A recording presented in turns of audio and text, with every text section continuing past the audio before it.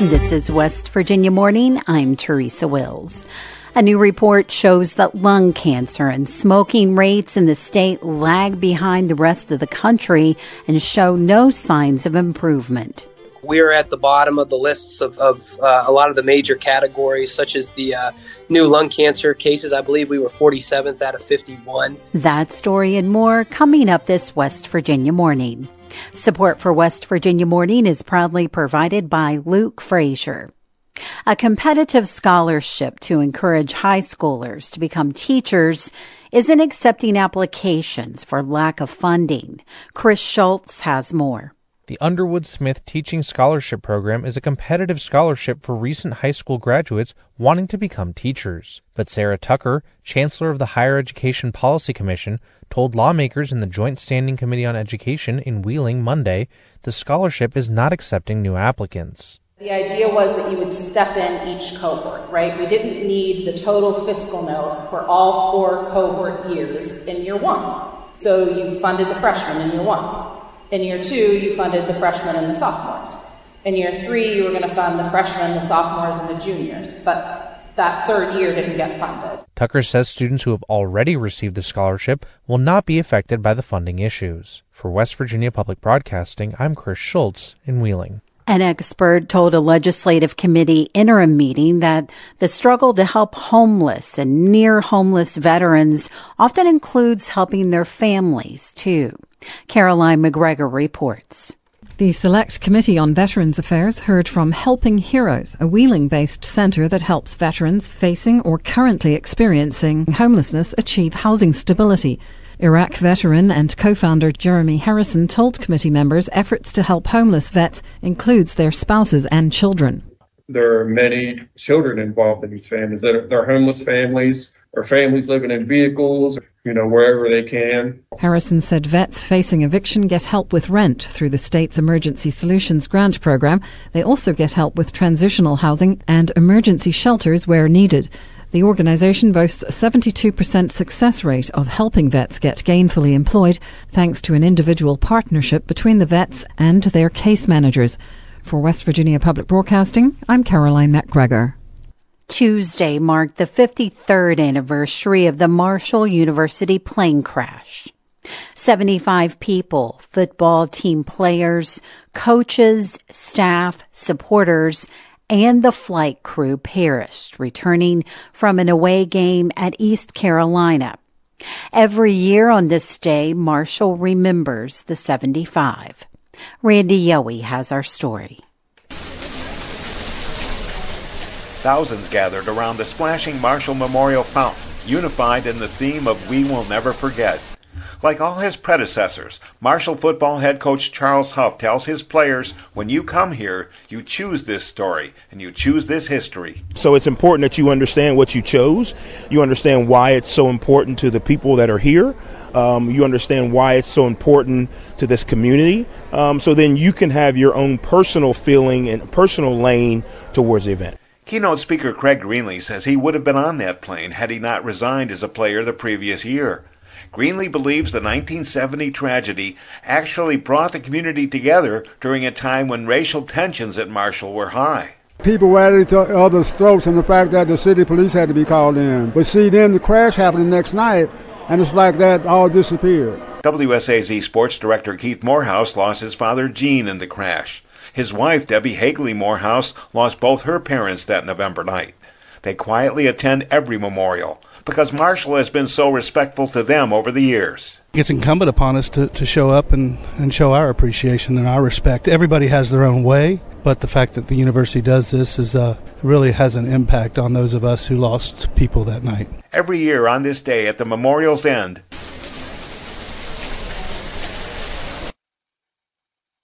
the fountain is turned off until spring football practice. Another way the Marshall community shows they will never forget. For West Virginia Public Broadcasting, I'm Randy Yowie in Huntington. Lung cancer and smoking rates in the state lag behind the rest of the country and aren't showing any signs of improvement, according to a new report. Emily Rice has more. The American Lung Association's 2023 State of Lung Cancer report ranked West Virginia as 47th out of 48 states included in the report for new lung cancer cases. Amy Van Cleve is the advocacy director for the American Lung Association in West Virginia. Unfortunately, West Virginia ranks second highest in the nation for new lung cancer cases, and the worst in the nation for adults who currently smoke. So there's so much more work that is needed to reduce the burden of lung cancer, particularly in West Virginia. According to the report, West Virginians aren't surviving lung cancer either. Bob Heron is a thoracic surgeon and the director of lung cancer screening at WVU Medicine Wheeling Hospital in Wheeling, West Virginia. These numbers just tell us, although we're making, slow, steady strides of progress, we still have a lot of work to do. We are at the bottom of the lists of a lot of the major categories, such as the new lung cancer cases. I believe we were 47th out of 51. And we also ranked 37th out of 42 in lung cancer survival at 22.4%. The national survival rate is 26%. While rates of smoking in West Virginia are alarming, Van Cleve said there are other contributing factors to West Virginia's rates of lung cancer. The bottom line is, if you have lungs, you can get lung cancer.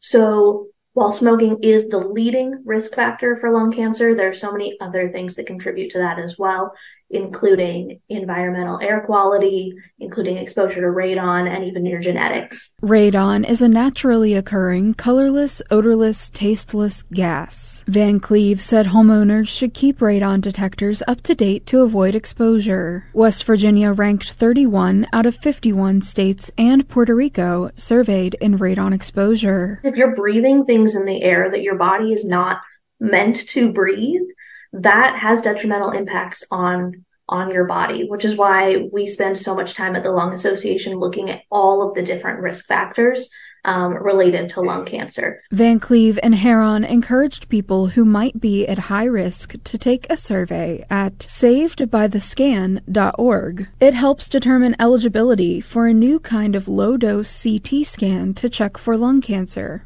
I would implore people who fit that bill to ask their primary care physician about it and to get the ball rolling to get a low dose CT to evaluate for a lung nodule or a potential lung cancer that could be potentially, discovered in the earlier stages as opposed to the later stages, which, as everybody knows, an early stage cancer is so much more feasible and easier to cure than a latter stage. According to Van Cleve, a long-term solution to the lung cancer and smoking problem could be brought about by legislative action from state lawmakers. That is why the Lung Association calls on state legislators to increase funding for tobacco control and cessation efforts, which have been dramatically underfunded year after year to the cost of countless lives. While West Virginia has shown improvement over the past 5 years in new cases, survival, and early diagnosis, experts say there is still plenty of work to do. For Appalachia Health News, I'm Emily Rice in Charleston. Appalachia Health News is a project of West Virginia Public Broadcasting with support from Charleston Area Medical Center and Marshall Health. This is West Virginia Morning. I'm Teresa Wills. It's 7:52.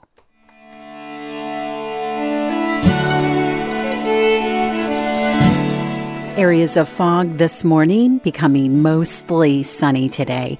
Cloudier skies in the south. High temperatures in the 50s and 60s. Tonight, clear skies with lows in the 30s. And mostly sunny tomorrow with highs in the 60s. Support for WVPB is provided by the West Virginia Symphony, presenting Mountain Stage with the WVSO on November 18th at the Clay Center in Charleston. Tickets and information at wvsymphony.org.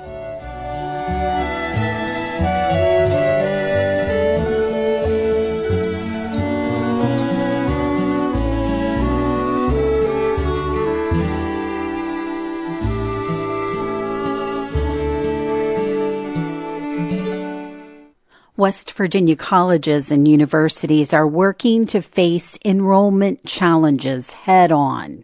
One element in that effort is the statewide Gear Up program, encouraging high school seniors to get ready for college and careers. Randy Yowie has more. About 200 seniors welcomed Marshall University President Brad Smith to the school's Joan C. Edwards Performing Arts Center stage. Before all the hoopla, Mason County Hannon High School's Samantha Hankins said she was looking forward to graduation, but not the day after that. I'm scared. I'm really nervous, if I'm going to be honest. It's scary. How come? It's a lot to do with adulthood, and you're no longer in college, you're no longer in high school around like a bunch of kids, and you don't have like as much high school support as you would in college. Seniors from Hannon, Point Pleasant, Tulsa, and Lincoln County high schools were all bused to Marshall to hear from academic program leaders, fraternity and sorority life coordinators, student body leaders, to have lunch and get a campus tour. Mallory Carpenter is a regional program director for the West Virginia Gear Up program. She says Gear Up's federally funded goal is to simply get students interested in any kind of education or training after high school. Whether that's 4-year, 2-year, trade school, military, certificate programs, apprenticeships, the whole gamut. We just want students to go on and do something after high school.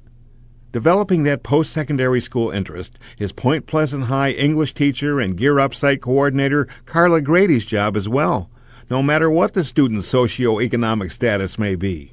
They're a cross-section, so we have students who come from overcoming many obstacles, broken families, low SES, and then we have students who have great support systems at home and can afford to do some different options as well. And days like this coming to Marshall University's campus gives them an opportunity to be able to envision themselves living a life here on campus and getting exposure to all their career options. Point Pleasant senior Luke Pyle says his career options may include something along the lines of technology or media. I know Marshall has a new cybersecurity program that I'm really looking forward to looking into. That's one of the reasons why I came on this trip today. But I'm still not 100% nailed down or tied to anything. President Smith hopes Gear Up Days at Marshall inspire students to see all the possibilities they have before them. That helps them understand what's available at college, what's available in trade schools and community college, what's available at the military. We want them to be lifelong learners and realize that any and all of those options are wonderful ways for them to create the future they want. Marshall is one of many universities across the state and nation that are retooling their curriculums to meet the changing workforce demands of today and tomorrow. Smith says that's happening at Marshall without breaking any academic traditions. We are not forsaking liberal arts at all. We need to have individuals that come out with all the life skills they need to be great citizens, to be great contributors to their community, but also have the career skills to participate in the 21st century. Those things are not ors, they're ands. And at Marshall University, we're embracing an all-of-the-above education strategy. With a goal in mind, Samantha Hankins said she wants to be an EMT, and the collegiate medical path may be her way forward. The world today is turning into more like hands-on stuff. So it's going to be a lot harder to find jobs for like construction and medical if you don't go to college for it. Because those involve taking care of people, and it puts a lot towards your community. That's why Samantha and hundreds more Mountain State High School students are gearing up. For West Virginia Public Broadcasting, I'm Randy Yowie in Huntington.